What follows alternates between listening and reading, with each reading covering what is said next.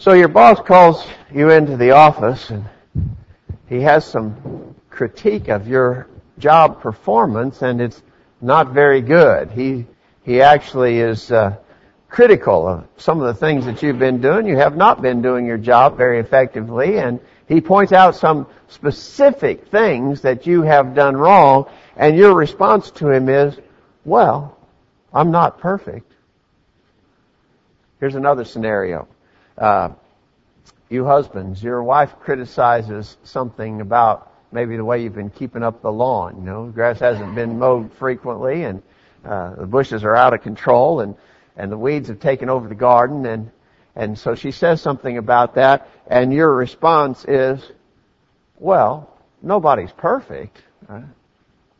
Or you students on the job, you students at school, and I hate to bring that up, you know, the idea of school starting again, but school's starting again, and so at school, the teacher gives you a bad grade on an assignment that you were supposed to turn in, and so you're kind of singing the blues, and you say, she just expects everyone to be perfect, right? How are we using the word perfect there? And what do those expressions mean when nobody's perfect? She expects me to be perfect. I'm not perfect. Actually, that's a very common excuse that we use, isn't it? We try to excuse ourselves for not doing maybe as good as we could do by saying, nobody's perfect. It's an excuse for poor performance. Maybe at work, at home, or at school, we use that excuse. I think there's a big danger that we might try to use that excuse when it comes to spiritual things. To say something like, well, I'm not perfect. Nobody's perfect. You can't expect me to be perfect. Did you know that in fact you are expected to be perfect? In Hebrews chapter 6 verse 1, it says, therefore, leaving the first principles of the doctrine of Christ, notice, let us go on unto perfection, not laying again the foundation, and so on the Hebrew writer goes. He says we are supposed to move on to perfection. And in fact, Jesus said in Matthew chapter 5 verse 48, be ye therefore perfect, even as your Father which in heaven is perfect. We're supposed to be perfect. When you say, well, nobody's perfect, or you can't expect me to be perfect, the Scriptures actually say we are supposed to be perfect. And so we want to think about that in our lesson this morning. We want to talk about being perfect Christians and what that means. What is the correct understanding of the idea of being perfect in Christ? Stop here to thank you for your presence this morning. We're glad that you're here. Appreciate your interest in serving God and doing His will, worshiping Him, giving honor and glory to Him. That's what this is all about. We enjoy lots of aspects of our coming together. We enjoy seeing one another and visiting with one another. But ultimately, what we're really here to do is bring honor and glory to God. And we pray that that will be accomplished this morning as we meet together for worship. We need to all join in. It needs to be worship in spirit and in truth. So we'll try to do the right things, but we got to do them with the right heart. Let's all seriously concentrate on worshiping God to bring honor and glory to Him this morning. Thank you for being here, and thanks to all who are visiting with us today. Please come back whenever you can. What about this idea of being perfect Christians? Well, I want to stress, just as we begin this discussion this morning, that we are not talking about sinless perfection. Romans chapter 3 verse 23 says all have sinned and come short of the glory of God. And so that's not just describing our situation before we became Christians. We know that even after we become Christians, we also continue to sin from time to time. And so when we talk about being a perfect Christian, we're not talking about the fact that we attain unto sinless perfection. Rather, the word perfect, as is translated in our text, literally means the idea of being mature or complete or full grown. And I actually think that in some of these texts it would help our modern day understanding if instead of saying we're to go on into perfection, it would suggest the idea of maturity. We ought to go on to maturity. When we have little children born into our family, precious little babies, we love to hold them and rock them and cuddle them. But if that baby never grew, if that baby never matured physically, we would be alarmed. And we'd be doing everything in our power to find out what's wrong and what can be done to correct that situation. We understand that human beings are supposed to mature physically. Well, the same thing is true spiritually. As Christians, we're supposed to mature or grow up in the faith. But sadly, though we would be concerned about a physical baby that didn't grow, sometimes it doesn't seem like we pay much attention when, as Christians, we see people or even see ourselves not growing and maturing like we ought to grow. And so this morning we want to talk about this process of maturing in Christ. And what are some of the indications that a person is becoming more mature? What are some of the signs of maturity? Well, first of all, I want to suggest to you that the mature Christian is one who is able to know and properly apply God's Word. In Hebrews chapter 6, we just read that expression, let us go on unto perfection. But I want you to notice that, of course, this is the first verse of Hebrews 6, but it starts with the word therefore. And that would tell you that that's linking back to the verses that went ahead of that, right? So often we point out the fact that the people who ever made the arbitrary decision of where to put chapter and verse divisions sometimes put them right in the middle of a thought. And it seems like they did that here when they divided chapter 5 from chapter 6. Chapter 6 is not starting a new thought, it's continuing the thought, and we know that by virtue of this sort of connecting word, therefore. Therefore, let us go on into perfection. What did he just describe? We'll back up and we go back to the reading that Lee did for us just a few moments ago. In chapter 5 at verse 11, he says, of whom we have many things to say and hard to be uttered, seeing ye are dull of hearing. For when the time ye ought to be teachers, ye have need that one teach you again, which be the first principles of the oracles of God, and are become such as have need of milk and not strong meat. For everyone that useth milk is unskillful in the word of righteousness, for he is, notice, a babe. But strong meat belongeth to them that are of full age. So that's the contrast. He says, even those who by reason of use have their senses exercised to discern both good and evil. And so the contrast in this here in this text is between those who are spiritually immature and those who are of full age, right? Okay, now that being the case then, what are some of the characteristics of those who are still babes, who have not matured? Well, he says, you've reached the point in time when you ought to be able to go out and teach other people. But he says the fact of the matter is you need to be taught again the very first principles of the oracles of God. You still need milk. You're not able to handle the meat of the Word. And so what he's really admonishing them about in this section is that they had not become knowledgeable in the ways of God, in the truth that God had revealed to mankind. They were still babes. They weren't knowledgeable. And so what that tells you is the person of full age would be knowledgeable, but the babe needs to be taught again the very first principles. Well, where are we in that? Have we attained into spiritual maturity by virtue of this one indicator? This is just one indicator, but one indicator is that the mature Christian knows the Word of God, is knowledgeable of the truth that God has revealed to us. Are we knowledgeable or not? Are we able to tell people about what we believe and why we believe it? We've commented a number of times recently about the fact that I think members of the Church of Christ have sort of lost the reputation they used to have in the religious world as being very good Bible students.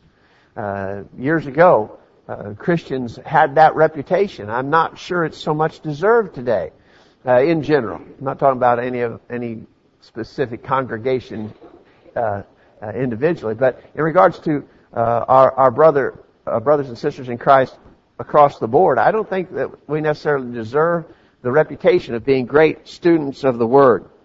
I think that there would be a number of Christians who would be hard-pressed, and there have been indicators of this, by the way, Christians hard-pressed to be able to say, what's wrong with instrumental music? Can you give that answer? If someone, just recently I was talking to an individual, and when I mentioned that I was a member of the College View Church of Christ, he said, oh, you're the ones that don't believe in music. No, I said, we believe in music, just don't believe in instrumental music. Didn't have a chance to go into that in any more detail with him, but could we explain why we don't use instrumental music? We know we don't, but do we know why? Can we explain why? Can we make the Bible argument for that? Or can we explain why we oppose what we have called liberalism or institutionalism. A lot of churches of Christ are involved in activities that we would put under the banner of institutionalism, and we've opposed that. Do you know why? Could you explain, if you had a chance to talk with some of those people in those congregations, why we differ with them and why we oppose some of the things that they're engaged in? Could you, as a Christian, explain to someone the very simple gospel plan of salvation? Could you tell someone what they need to do in order to be saved? We need to be able to do that. I hope we are. You know, we spent a lot of time last year in memory verses, and some of those memory verses that we used were verses relative to the plan of salvation and so forth. Which one would describe us? Are we still babes who need to be taught again the first principles? Or are we of people of full age who are able to take the strong meat of the Word? Which are we? Have we moved on? Are we maturing in Christ? There's something else, though, in this text. It's not only the knowing of these things. It's not only just the knowledge, but it's the putting into practice of them. Notice that last phrase there. Those of full age are those who by reason of use have their senses exercised to discern both good and evil. A mature Christian not only knows, but is also able to apply what he knows. I'm sure that lots of you as parents to your kids have used the expression that I often used. You know, maybe your kid is doing something they shouldn't do, and you say, "You know better than that." Right? Isn't that an expression we use to our kids? We know that they shouldn't be doing that. So knowledge is there. They're aware of what proper behavior is supposed to be, but they're not doing what they know they're supposed to do. You know better than that. So what we're then suggesting to our kids is, it's one thing to know to do the right thing, it's another thing to do it. Same thing for Christians. You've got to know, and he was talking about that in this part of the text. But he said, and a babe doesn't know what he's supposed to know. A full-grown person does know. And a full-grown person not only knows, but is able to put into practice the things that he knows. Christian, are you doing that? Or would it be said of us spiritually, you know better than that. You know to do better than that. In regards to the way we dress, the way we act, the way we talk, the kind of entertainment things that we engage in, TV and movies and so forth. It's one thing to know. It's another thing to do. Do you know better, but you're not doing better? Again, I would suggest to you that if that's the case, then maturity hasn't arrived yet, because the mature Christian is one who knows and properly applies the things in God's Word. What's another sign of this maturity? The Scriptures use the word perfect. We would probably more accurately use the word maturity. What's the sign of a mature Christian? Well, a mature Christian is one who is steadfast in service to the Lord. Look at Ephesians chapter 4. You know this text. Ephesians chapter 4, beginning verse 11. It says, He gave some apostles and some prophets and some evangelists and some pastors and teachers for the perfecting of the saints, for the work of the ministry, for the edifying of the body of Christ, till we all come in the unity of the faith and of the knowledge of the Son of God, unto a perfect man, unto the measure of the stature of the fullness of Christ, that we henceforth be no more children, tossed to and fro and carried about with every wind of doctrine, by the sleight of men and cunning craftiness, whereby they lie in wait to deceive, but speaking the truth in love, may grow up into Him in all things, which is the head, even Christ. I want you to notice some key words in that text that relate to our discussion this morning. Notice he talked about the perfecting of the saints. He talked about a perfect man, and he talked about growing up into Him. Well, that would all be the idea of this maturity that we're describing. Now, in regards to one who is being perfected, who is reaching that mature state, who has grown up or matured spiritually, what is the indicator here? Well, he says, we be no more children. So we've grown past the early stages of Christianity. We're now going on to be perfect or mature Christians. What does that involve? Not tossed to and fro and carried about with every wind of doctrine. by the sleight of men and cunning craftiness whereby they lie in wait to deceive. And so the mature Christian has taken advantage of what Paul is describing there. God put into place in the church things that would accomplish our spiritual maturity. Again, we're not talking about sinless perfection, but spiritual maturity. And the sign of spiritual maturity in this text is the idea of dependability. You're not a person who can be easily swayed. You're not a person who runs hot and cold. I think all of us can probably relate to the idea of some Christians who are on again, off again. Sometimes they appear to be very enthusiastic and excited about serving God. At other times they seem like they've almost practically given up. And we use the expression, they run hot and cold. There are some people who are just so easily disturbed. They get shook up. They get offended. They get thrown off course. I want to tell you something. A mature Christian isn't like that. A mature Christian is going to keep on keeping on no matter what. You are not going to be able to derail a mature Christian from doing his service to God. Because now again, get the idea here in this text. Paul is saying God put into place elements which would accomplish if taken advantage of, would accomplish the result of bringing Christians to maturity. And Christians who have been brought to maturity are no longer tossed to and fro and carried about with every wind of doctrine. You're not unstable. You're not the kind of person who'll be going this way at one moment and another way at another time. Something's not going to come along and shake up your faith. Someone's not going to come along and get you going in a different direction. You're steady. You're dependable. You're reliable. You're well grounded because you have been one who allowed that maturing process to take place in your life. And so I want to suggest to you that a perfect Christian is one who is steadfast in his service to the Lord. Can't be shaken up. Not going to be thrown off course. He's going to keep on keeping on. A mature Christian is one who is able to control his tongue. You know, to me, this seems like it almost ought to go without saying. That a mature Christian is one who's not going to have trouble controlling his tongue. But controlling the tongue is really a hard thing, right? In James chapter 3, beginning verse 2, James says, "For in many things we offend all. If any man offend not in word," notice the same is a perfect man. Well, there's our idea of perfect again. If a man offend not in word, the same as a perfect man, and able also to bridle the whole body. The tongue is a fire, a world of iniquity. So is the tongue among our members, that it defileth the whole body, and setteth on fire the course of nature, and is set on fire of hell. The tongue can no man tame. It is an unruly evil, full of deadly poison. Therewith bless we God, even the Father, and therewith curse we men, which are made after the similitude of God. Out of the same mouth proceedeth blessing and cursing. My brethren, these things ought not so to be.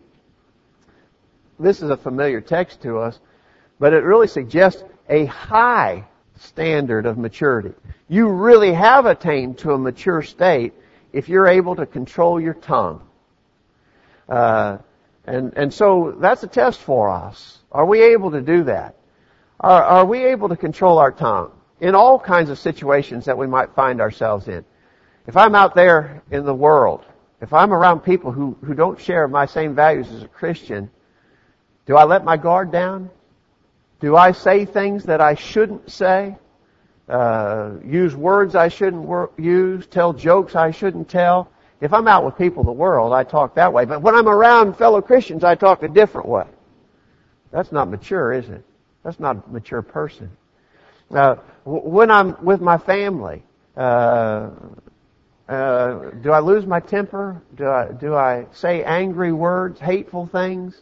Or do I control my tongue?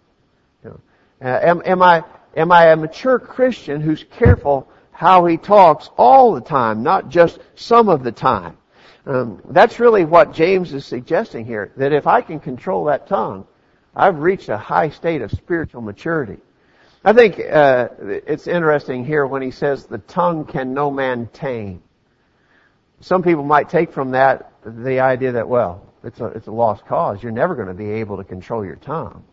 No, he didn't say No man can control his tongue. He said no man can tame the tongue.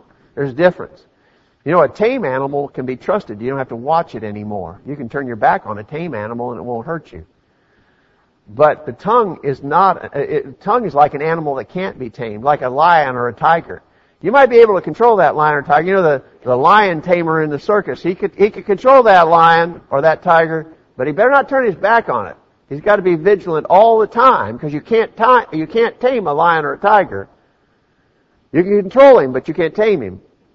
That's what James is saying here.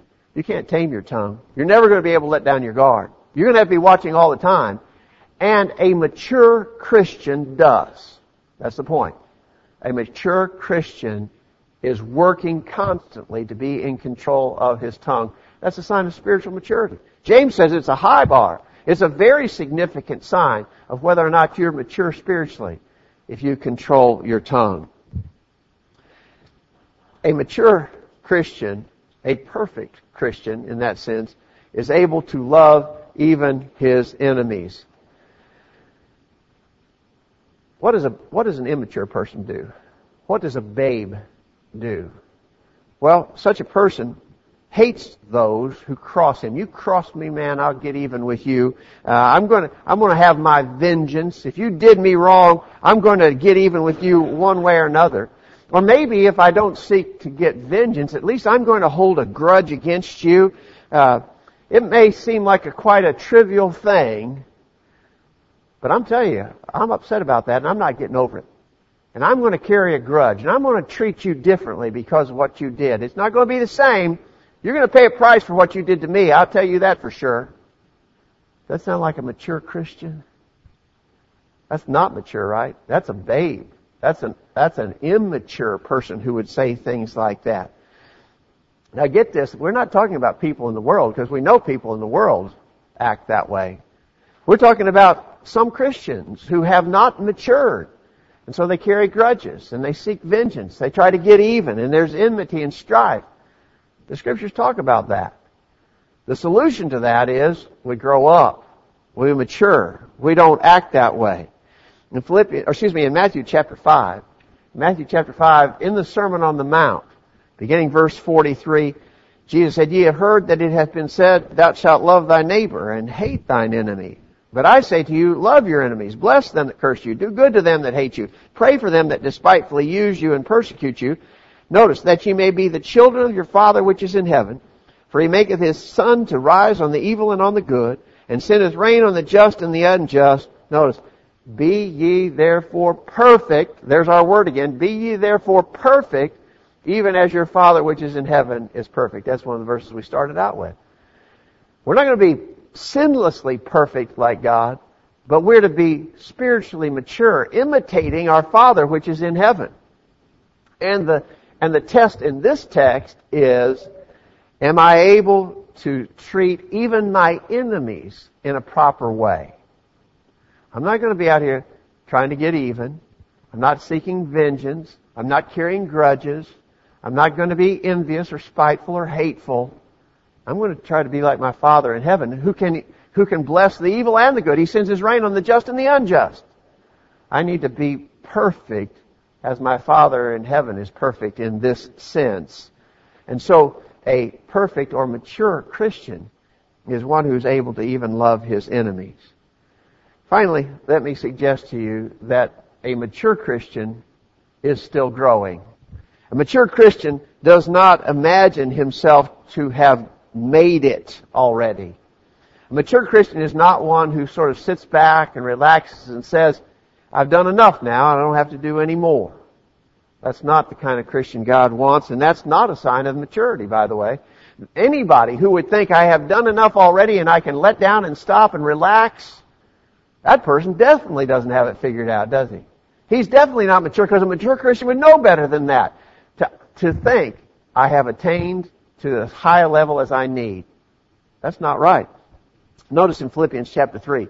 This is the Apostle Paul. The Apostle Paul said, Philippians 3 beginning verse 13, Brethren, I count not myself to have apprehended, but this one thing I do, forgetting those things which are behind and reaching forth to those things which are before, I press toward the mark for the prize of the high calling of God in Christ Jesus. Notice this, Let us therefore, as many as be perfect, be thus minded. Well, there's that word again.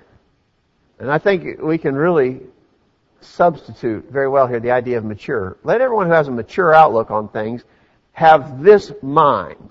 Let every mature person be thus minded. Well, what was the thus-mindedness that he's encouraging? The idea that I'm not there yet. I have not yet apprehended. I got to keep pressing for the mark of the prize of the high calling of God, Christ Jesus. And so, as a mature Christian, you would know, I've still got growing to do. I've still got improvements to make. And we need to be doing that. The babe, the immature person, thinks that he has arrived and he doesn't need to do any more. In fact, typically a babe is not even open. An immature Christian is not even open to the idea he could be wrong and is totally unwilling to receive any kind of instruction. But a mature Christian is humble, just like Paul expresses in this text. A mature Christian is humble. He desires to keep growing, to be better, to do more, to bring honor and glory to God. That certainly was descriptive of Paul, and that's the way that we need to be. That almost seems like a self-contradictory statement, but it's not when we understand it in the sense that it's described here. He's mature, but he knows he's still got room to grow. So here are some indicators. I'm not suggesting necessarily that these are all of the indicators of spiritual maturity, but I think definitely these things are involved.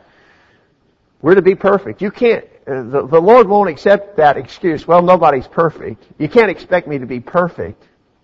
That's just a lame excuse, isn't it? Whenever it's offered, it's typically a lame excuse. It certainly is a lame excuse when it comes to spiritual things. We are expected to be perfect, or more accurately, maybe we're expected to be mature in Christ. That means knowing and applying His Word, keep on keeping on, not easily distracted, knocked off course, controlling your tongue, loving even your enemies, still growing. Important signs of spiritual maturity. I hope you'll agree. Back to the text that we started with, Hebrews 6 verse 1. Let us go on unto perfection. That's what we've got to do. That's what we've got to do. Our lesson this morning has been directed toward those of us who are Christians already. And so, as we're about to sing this song of invitation, let me address those of us who are Christians already. Are you growing? Are you maturing? If not, then there's a problem that needs to be fixed right away. If you don't see yourself getting stronger in Christ, if you can't compare yourself now to a year ago, 5 years ago, 10 years ago, if you don't see yourself as a stronger Christian now than you were then you're not doing what all these verses suggest we need to be doing. Growing up in Christ, becoming perfect or mature Christians. If there's a problem in your life that needs to be solved, if you need the prayers of the saints, if you need to make confession of public sin in your life, if there's anything we can do in that sense, let us know. We'd be glad to pray with you and for you. If you're not yet a Christian, you need to start on that journey of serving the Lord in this life in order to have eternity in heaven. If you're not a Christian, that simple gospel plan of salvation is hear, believe, repent, confess, be baptized for the remission of sins. If we can help in any way, let us know while we stand and sing this song.